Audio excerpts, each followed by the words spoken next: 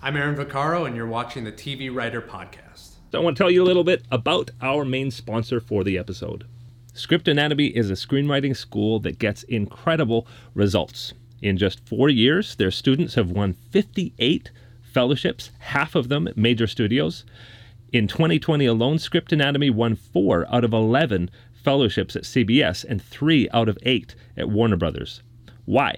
Because the instructors are all working writers with current credits. They teach a consistent, tool-based program, and they treat students like emerging professionals. To get your writing career started, go to scriptanatomy.com. My name's Gray Jones, and you're watching the TV Writer Podcast, partner of Script Magazine. And I'm so excited to have with me today Script Anatomy instructor of multiple courses, Aaron Vaccaro. How you doing, Aaron? Doing great. Thanks for having me, Gray. Very cool. And we will talk about your Script Anatomy stuff in the latter half of the interview. But first, I want to get to know you a little bit. Tell me about your background. Well, I'm one of the rare native Angelinos that went into this business. I grew up in the San Fernando Valley, Woodland Hills specifically. And I kind of got the film and TV bug fairly early. My grandfather was an actor, and he was in the original Our Gang, Little Rascal comedies from the 1930s and 40s. And he was also in some Shirley Temple movies and was kind of the first wave of child actors, if you will. And so I was kind of enamored by that. There were a lot of cool, production stills around my grandparents' house. And so I just became very, infatuated with the business and the whole idea of movie making and making TV. And so that actually led me to not want to become a writer, but to become an actor. I wanted to be like my grandpa. And so I was a total theater kid throughout middle school and high school. I did all the musical theater and, the Grease and the, Captain Hook and Peter Pan. Yeah, I did a bunch of it, Little Shop of Horrors, and I loved it. I was, naturally felt very comfortable on the stage. I don't know if it ran in my DNA, but really enjoyed it. And then when I was graduating from high school, I decided, well, do I want to live the starving actor life, right? Is that a route that I want to go down? Do I want to break my Jewish mother's heart? And so I decided against that and decided, okay, I'm going to go to college and I'm going to study pre-law. So I'm going to go become a lawyer, make my Jewish mother very proud. Only that's not exactly what happened. Obviously, if I'm here today talking to you, I did not become a lawyer. I took a film studies class my first quarter at UC Santa Barbara, where I went to college, and just as an elective, just as something to kind of, get a departure from the intensity of the pre-law classes. And I fell in love with studying cinema and studying television. And from there, I decided to double major. And then as college went on, I was definitely taking more of the film and TV off ramp than I was the going towards law school and all that. I still took the LSAT, and that was kind of the final nail in my decision to whether or not I was going to go into law, because I did not do well on the LSAT. And so I thought, well, maybe that's fate telling me that I'm not destined to be a lawyer. And I'm kind of glad I didn't go down that route because I have a lot of friends that are lawyers, and most of them are pretty miserable. So that's kind of the pre-working background, is that I graduated with a double major in law and society, which was the pre-law major, and film studies, and then moved back out to LA to try my hand out in the business, which was a little weird having grown up in LA, kind of moving back. My mother had moved out to Palm Desert where my grandparents lived. And so I was kind of moving back out to LA as a stranger a little bit. I didn't have any place to live. It was like coming back to my hometown, but not having a home to come back to. And I think, in hindsight, I think it probably was for the best, because it allowed me to kind of have to really be nimble on my feet and figure stuff out. And, but yeah, I didn't know exactly. Even then, I had done a lot of creative writing and whatnot in my past, but I wasn't sure that writing was what I wanted to do. So I came out, and my first job was actually got from a friend or a fellow student in my film studies program at UC Santa Barbara. It was a post-production PA job on a TV movie back when the network still made those. And I quickly learned that I did not want to work in post-production. The idea of editing was just not something that seemed particularly exciting to me. And then that's when I really started to kind of delve more into writing and thinking like, oh, maybe this is more up my alley. And my boss on that TV movie that I was working on got hired to be the post-production supervisor on the Ghost Whisperer pilot, which is dating myself, I know.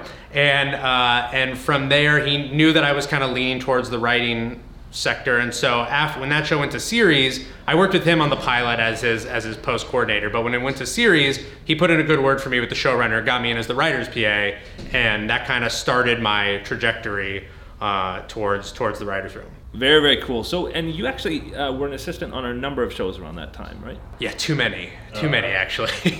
I spent 8+ years as an assistant. Wow.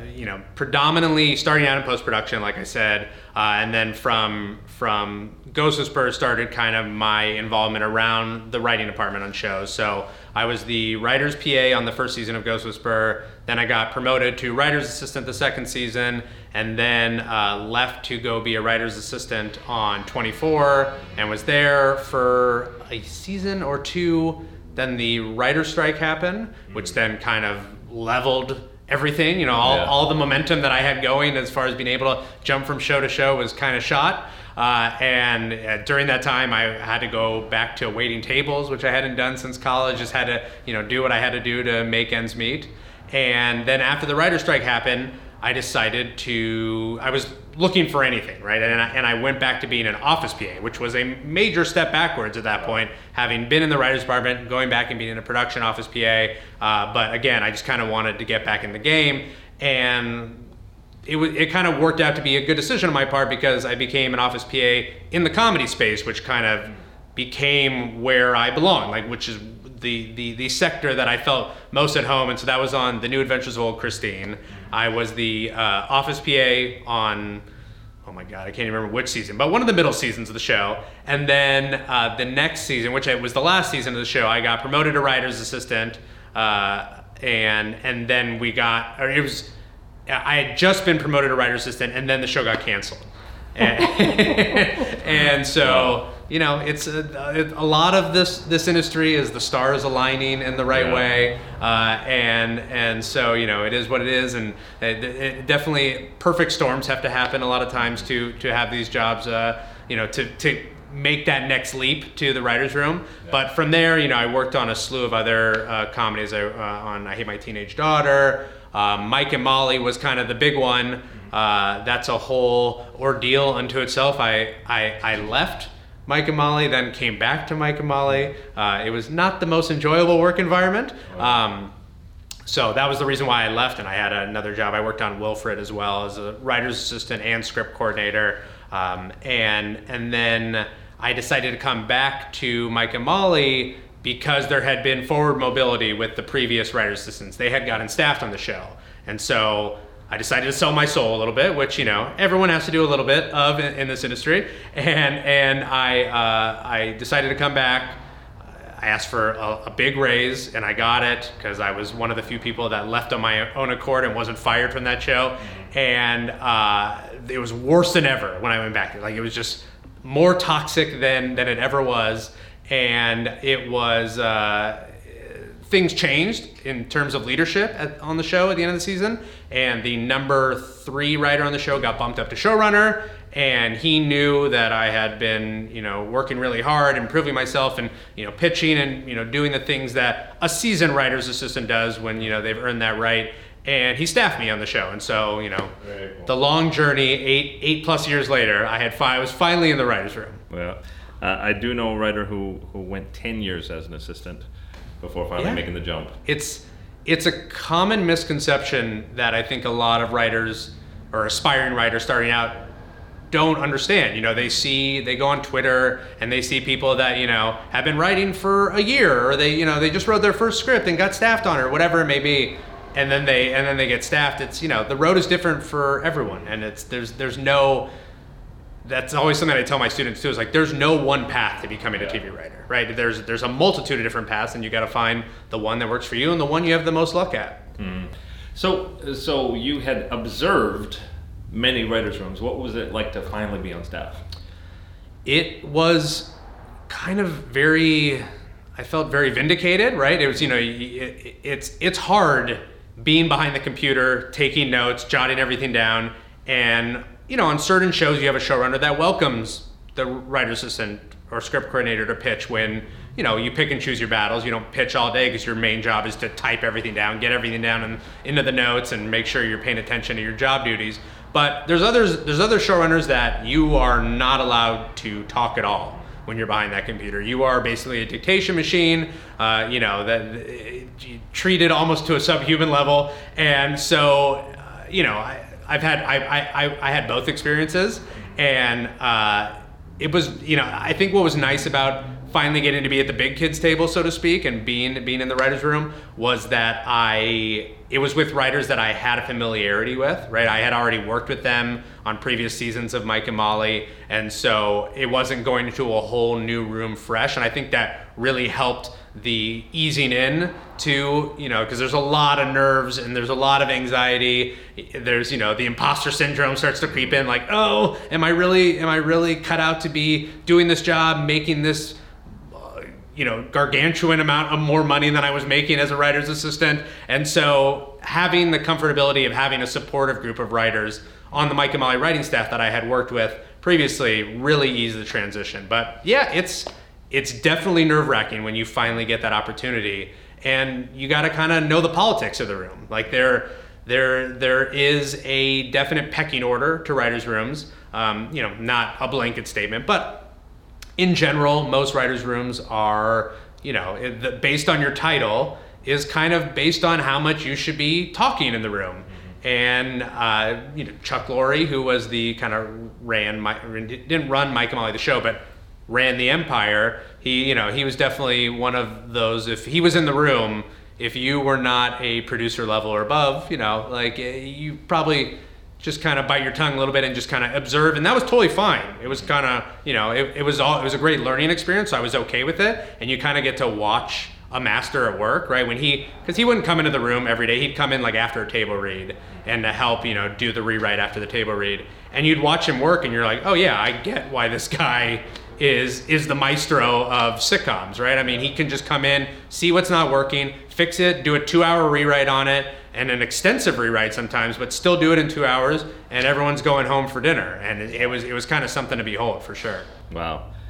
So, and then from Mike and Molly, you went to Superior Donuts? Yeah, so I actually wasn't staffed on Superior Donuts. I just did a freelance script over on Superior Donuts, and was actually script coordinating back on that show too. So there, after Mike and Molly ended, again, another thing people don't realize is that you think you just go from show to show. Once you get that first job, you just, that job ends and you hop right on to the next one. Not always the case, right? Yeah. So I actually had a decently lengthy gap, and so I was, fearing that I was losing my grip a little bit on my contacts and the people that I knew in the industry. So I took the humbling step of going back to being a script coordinator for a season, and luckily I had good showrunners that gave me and the other writer's assistant a freelance script on the show, but it wasn't easy. Like, I'm not gonna lie, it was it's hard to have been at the big kids table and then have to go back to the kiddie table and to kind of be treated like an assistant and not getting to be a part of that collective. So I stayed on Superior Donuts for one season, and then I decided I was going to recommit myself to getting staffed again, and then going back to school and doing those things. So, and you went to Team Cayley after that? Yeah. Or did you school first? So school happened in between there. I decided, I had started my master's program at Cal State Northridge before I got staffed on Mike and Molly. And then when I got staffed on Mike and Molly, I decided to put that on hold, obviously, because Mike and Molly was my priority. Yeah. And then after Mike and Molly, I think I went back and went back to finish my MFA, but it took like another year or so to finish it. And then after I graduated from there, I actually took on a writing partner, And shortly after that, we got staffed on Team Kaylee over at Netflix. Very interesting. That's not that common to take on a writing partner sort of later in your career. Yeah. No, I mean, it's all about pivoting, right? It's all about, if things aren't working, what can you do to help help move the ball down the field, right? And so I felt that, I still wasn't getting a lot of traction as a writer, and for whatever reason, a lot of the contacts that I had either weren't getting shows picked up to series or weren't selling shows, and so I didn't know a lot of the new crop of writers that were selling shows, and so I was a little bit on the outside looking in, and so to make myself a little bit more marketable, and I partnered up with another writer who was also looking to make herself a little bit more marketable, who was a solo writer, and having a writing team is always going to be more attractive to a show, right? Because you're getting 2 writers for the price of 1. Yeah, very, very cool. And so how's that experience been so far? Amazing. Yeah, I mean, my writing partner is also an instructor here at Script Anatomy, and this is a very lonely job, right? When you're not on a show and you're not in a writer's room every day, but you're sitting at home working on your specs and going through the writing process. If you don't have a writing partner, it can be very lonely. You don't know if what you're working on is truly working until you send out that draft to the writers that you trust to give notes on. The beautiful thing about having a writing partner is that you eliminate that, right? You have each other to bounce ideas off of. You can you have a litmus test sort of to have somebody that you can see if something's working or if it's not working, and not spend a week or 2 or a month going down one road that proves to be a dead end. You can kind of nip it in the bud a lot sooner, and it's just nice to have somebody to collaborate with, and you each have strengths that you bring to the table, and then hopefully you kind of complement each other well in that sense. Yeah. Very, very cool. And so together you staffed on Team Kaylee? Yeah. So we were we together staffed on Team Kaylee, and that was an amazing room. We had a blast on that show, and unfortunately it only lasted 1 season, which was truly heartbreaking because we really had a lot of fun working on that show, and it was my first foray into kids TV, right? Because it was a kids sitcom, and I was a little nervous not having written anything in that world. Kind of surprised that was the show that we got staffed on, considering our writing sample at that point, or I think our 2 writing samples at that point were adult comedies. Oh, yeah. That we were kind of, and dark cable, dark comedies, right? Like had some raunch to them, had some adult subject matter to them, and so was a little surprised when the kids show was like, yeah, come aboard on our staff. But now that I've worked in kids TV the last few years, I've come to find that that's actually fairly commonplace, is that a lot of these showrunners of kids shows are so tired of writing kids TV and doing that all day, every day, that when it comes to staffing, they actually want to read adult comedy writing samples to kind of see something new and different. And also, not a whole ton of writers out there have kids sitcom samples. Right. So I think, it's also probably what's at their disposal. Very cool. And now you did get your MFA in screenwriting, and you've also done teaching not only at Script Anatomy, but some other places as well. Talk about that a little bit. Yeah, prior to Script Anatomy, I did some guest lecturing. I taught a little bit at AFI and a couple of the community colleges around LA, and I went back to CSUN and did some guest lecturing as well. And just to kind of, dip my toes in the water. My whole thing with teaching is that I had always envisioned, when I first embarked on that program, when I first got into the program, I always thought of that was going to be my third act, to kind of use screenwriter terminology, feature screenwriter terminology. That was always going to be, when I got burnt out on the hustle and the grind of the writers' rooms and was surrounded by all these bitter, jaded sitcom writers that were complaining about their pilot deals and whatnot, that I could go into academia and I could work with excited young people that were embarking on this journey, and at the beginning of their journey that would kind of revitalize me as a 50-plus-year-old probably bitter, jaded writer myself. Now, when I had started to have gaps in my career, I thought, okay, maybe I start this third act, maybe it becomes more like my midpoint. and so I did, after I got the MFA and I completed the program and started dipping my toes in the teaching water, I loved it. Like it was a total high for me.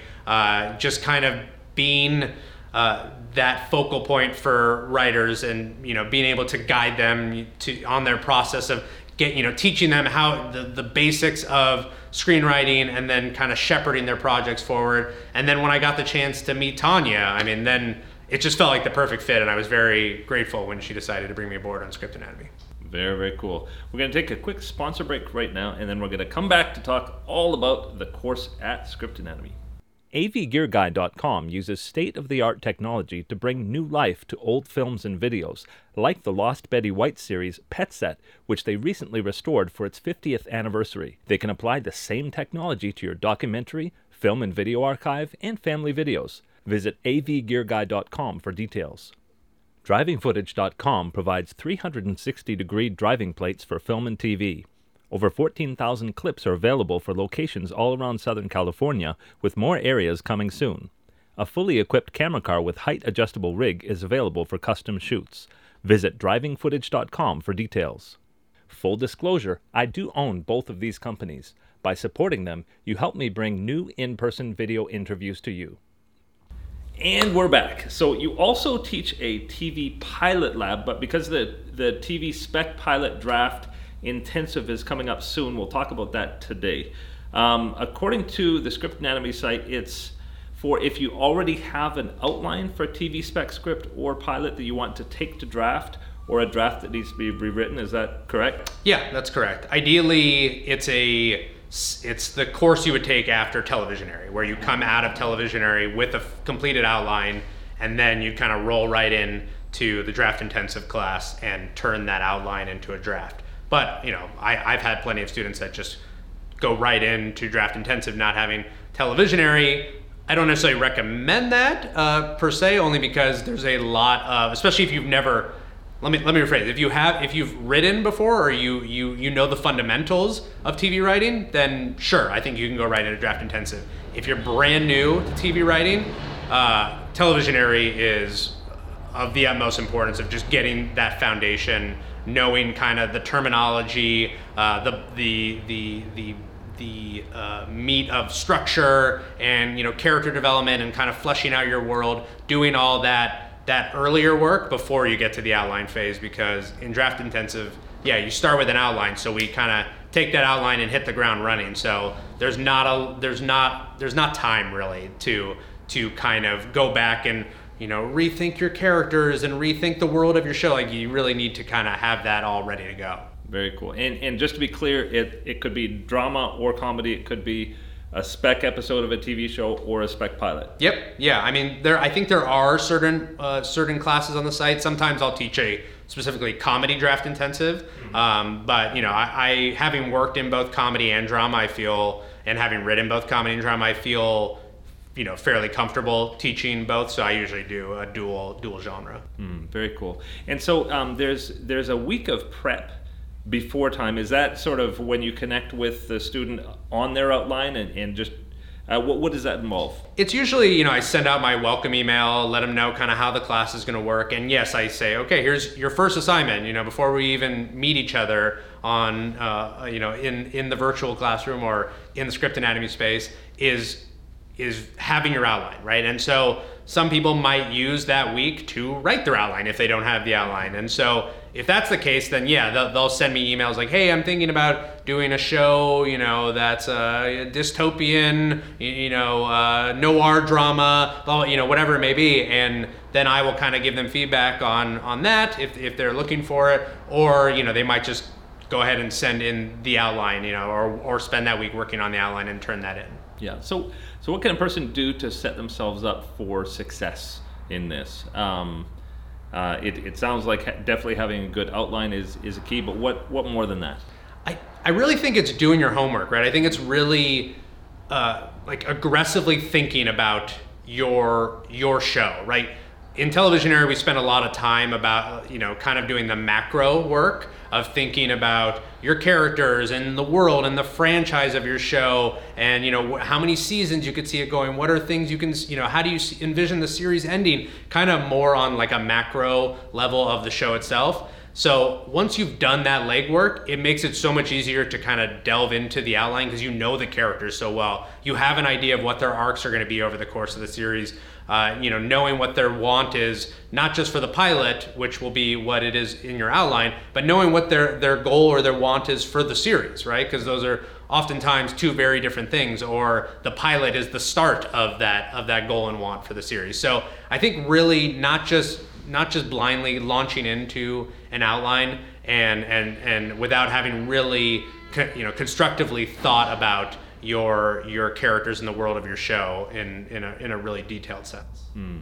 And so this particular class it's 3 sessions with big breaks in between for writing. Can you talk a little bit about how those sessions are structured? Yeah, so we meet 3 times, and then it's a 5-week class. We meet 3 times, and the off weeks is when, that it's usually the day we would normally meet is when the assignments turned in that week. So it just gives, because we are going from outline to ideally completed draft, it gives, a little bit more time for the writers to be able to turn out those pages.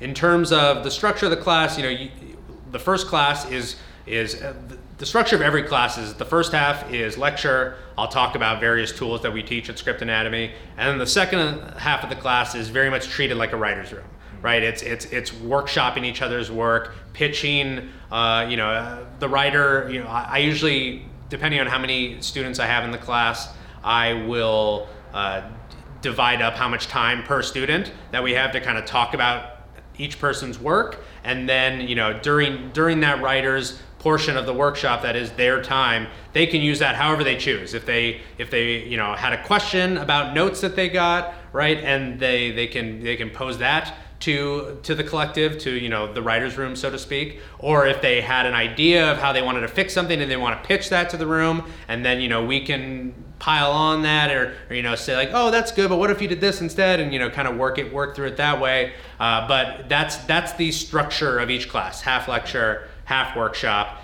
And I think the beauty of Script Anatomy, aside from having working writers teaching TV writing, is also that these workshop portions of the classes, you're not just getting notes from me, you're getting notes from eight of your peers, or 10 of your peers, or 12 of your peers, however many other students there are in the class. And so it really helps in the note-taking process to really see what stuff is bubbling to the surface of what's really not working in my story. Because that's usually the things that 3, 4, 5, 6 people will hit on, like, I don't know about your main character's arc.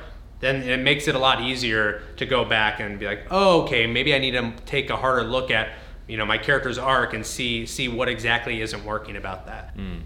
And so does everybody send out their drafts ahead of time and then read each other's work before the class? Yeah, so like the class I'm teaching right now, we meet on Wednesdays, right? So the first class, everybody sends in that outline beforehand, before we meet, usually a week before we meet, so that everyone has that week to read and email each writer individually notes on their piece. And then we'll meet for class, do lecture, and then we'll do a in-person workshop where that, like I said, that writer can address those notes that they received and kind of try to work through stuff. And then they'll have their next assignment. So in that class, once they have their outline and we've done the workshop on their outline, they can either choose to revise their outline if they got like a ton of notes on their outline and they don't feel comfortable launching into starting to write pages of the script. They can go back and revise their outline, or they can, if they the work is minimal on the outline, they can then move on to write the first half of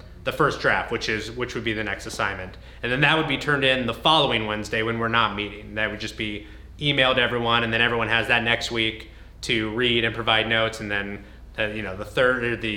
the third Wednesday we're meeting, then we're giving notes on the revised outlines or the first half of the drafts, and then so on and so forth. And then the last assignment is either going to be those who did revised outlines turning in their first half, or those who did their first half turning in their second half of their scripts.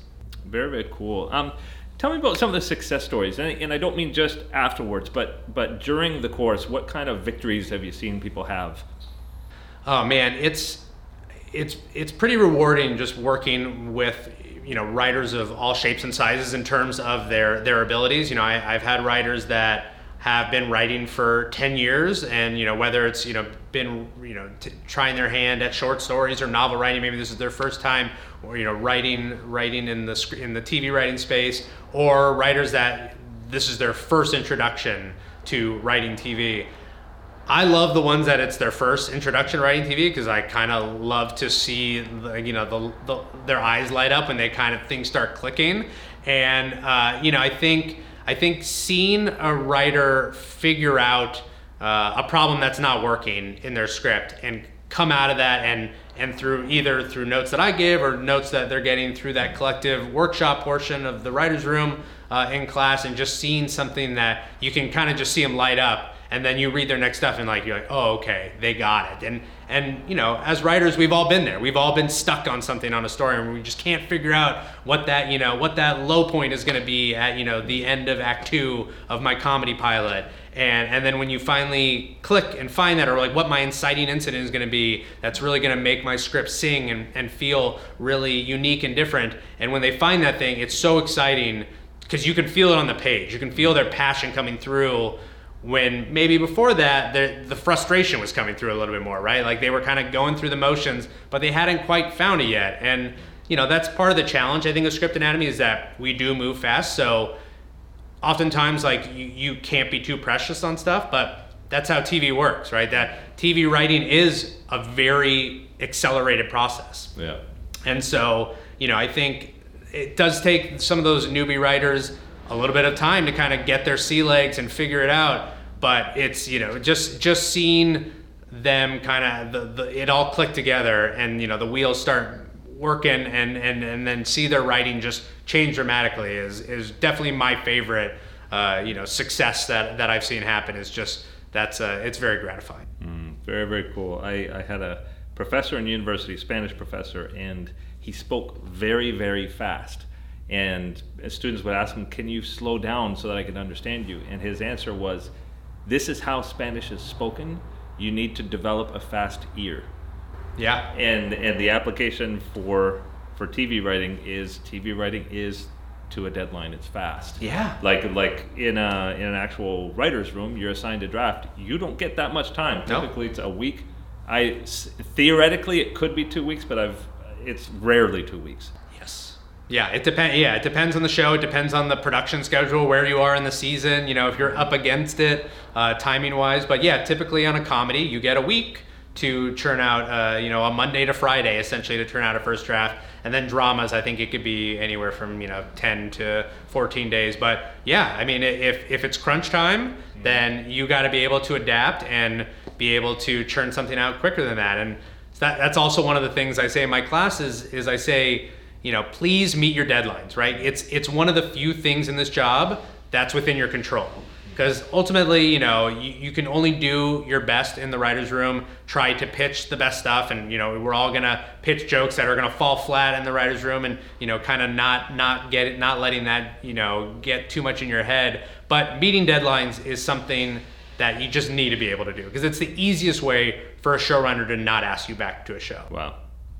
Yeah, very cool. Well, what are some of the common mistakes that you see people doing? I think, to me, when you get in a dialogue, I find that the most common mistake, and like one of my big headline notes that I give to writers, is read your dialogue out loud. Because I think, especially a lot of new writers, and I was guilty of this myself when I first started writing.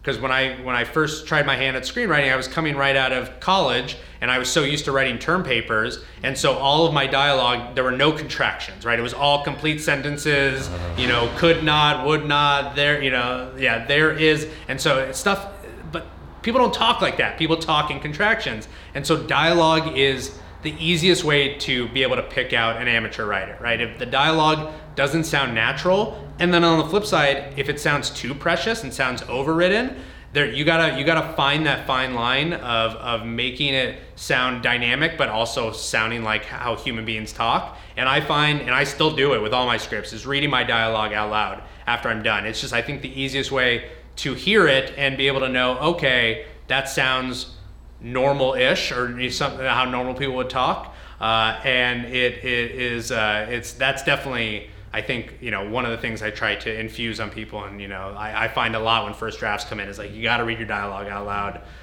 In terms of other things, I think a lot of times it's not having a dynamic enough inciting incident, right? Because, I think that's how you separate yourself from the pack, right? Everyone says it's the cliche of like the first 10 pages are everything, but it's a cliche for a reason because it's true, right? Your first 10 pages are everything. If you don't hook somebody in those first 10 pages, and I don't care if you're writing a comedy or a drama or, a genre piece, whatever it might be, if you don't have something that draws someone in immediately, they are going to throw it. No, we throw scripts in the trash anymore because everyone reads them on iPads, but they're going to X out of the window of your PDF, and they're not going to continue reading. So really making sure you put a lot of emphasis on those first 10 pages and making sure that it's dynamic, it's exciting, it's, causing a reader to lean in and want to know what's going to happen next. You're establishing your main character in a really dynamic, interesting ways with both their flaws and their redeemable traits,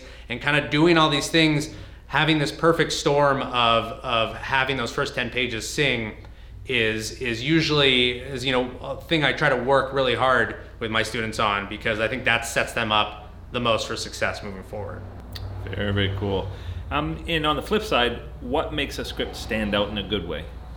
Well, definitely, having that opening be something great. I think the opening, the beginning of a script and the end of the script, I think, are the most important, right? Obviously, it's all important. It all needs to be good, but you want to start out with a bang, and you want to end leaving a great taste in that reader's mouth, right? Where they just, they get to fade out and they're like, wow, this is something. So, I think even some of the professional writers are known to, they have a great opening to something that's draws you in immediately, and then it kind of fizzles out in the third act, right? Or it kind of the ending's kind of lackluster. So I think really emphasizing your beginnings and your ends and making sure that those are really tight and really engaging, I think are really of tantamount importance for sure.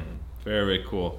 And so what about you do teach one other course at Script Anatomy? Is it just one? No, I teach I teach at least two. I teach televisionary, and then I also teach a pilot lab. And tell me just nuts and bolts of that pilot lab. What do you do in that one? Yeah, so the pilot lab is definitely it's that one is more.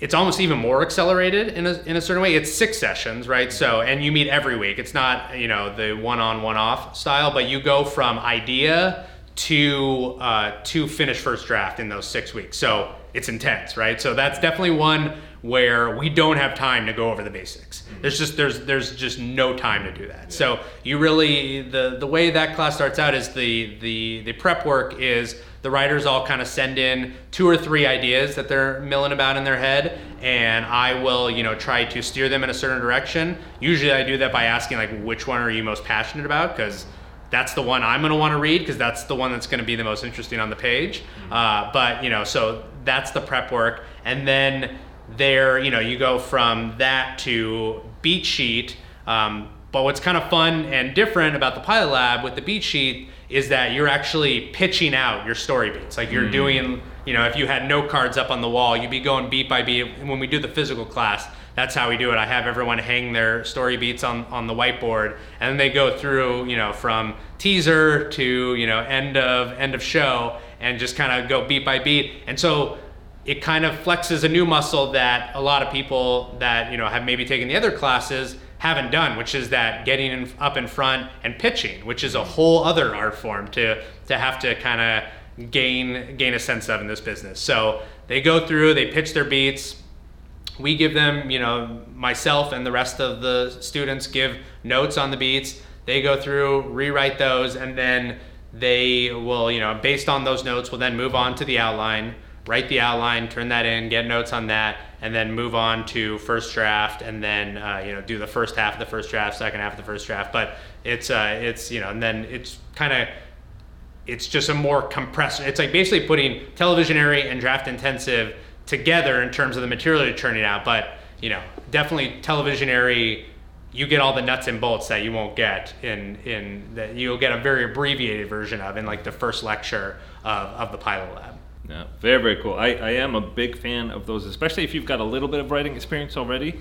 It can really put the fire under your butt to get a draft written in a very short amount of time. And I get a bunch of students that, they are writers. Like, they might have sold something before. They might have, been staffed on a show before, and they like taking the script anatomy classes just for that reason, because it does hold them accountable for getting, a new sample churned out in a short amount of time. Because, I think we're all guilty of it at times. When you don't have that whip being cracked on you, you can sit at home and kind of dilly-dally and, not really sit down at the computer. But the deadlines of these courses definitely force you to have to get the work done. Very, very cool. So one question I'm asking everybody towards the end is, outside of Just Right, which obviously is very important, what do you think is the most important career advice that you would give somebody who's starting out and wants to be a TV writer? I always say the industry is not as big as you think it is. And so it's really important to check your ego at the door and not be above anything, obviously within reason, but, not be above the grunt work. If you get a PA job and you're having to get lunch and get coffees for people, but you think like, well, I'm better than this. I'm a writer. Like, I don't want to go get people their lunch. Yeah, well, that's kind of the way it works, right? That's, if you do go that path. And so I think in the beginning I had a chip on my shoulder coming out of college, because here I was a film major graduate from a UC, and I thought, I was going to come and take be the next Spielberg or what have you. And it was humbling. And I think I, had to kind of take a step back and reevaluate my attitude on stuff and know, like, this industry isn't as big, and people talk, and you can get a reputation of yourself, and it's really easy to burn bridges right off the bat. So it's really important to kind of come into it with the right attitude, be excited to learn, to be a sponge, right? I think that, like, my favorite part about being a writer's assistant was just being a fly on the wall of the process. It's an experience that most writers or most people aren't privy to get to, just be in the writer's room while, like, imagine being in the writer's room on Breaking Bad when they were figuring out that first season. Like, that's so exciting to see how they're connecting all those dots. So I think for sure, checking your ego at the door and just realizing that, the business is not as big as it is, and people talk, and you don't want to burn any bridges. And I think the other thing that I will say, and I think this is more applicable now than ever, is don't compare yourself to what you're seeing on social media, right? And I think that's it's a trap that I find myself falling into too, right? You see people posting like, oh, I just got staffed on this show, or I just sold my show, and you think like, well, why not me? What am I doing wrong, right?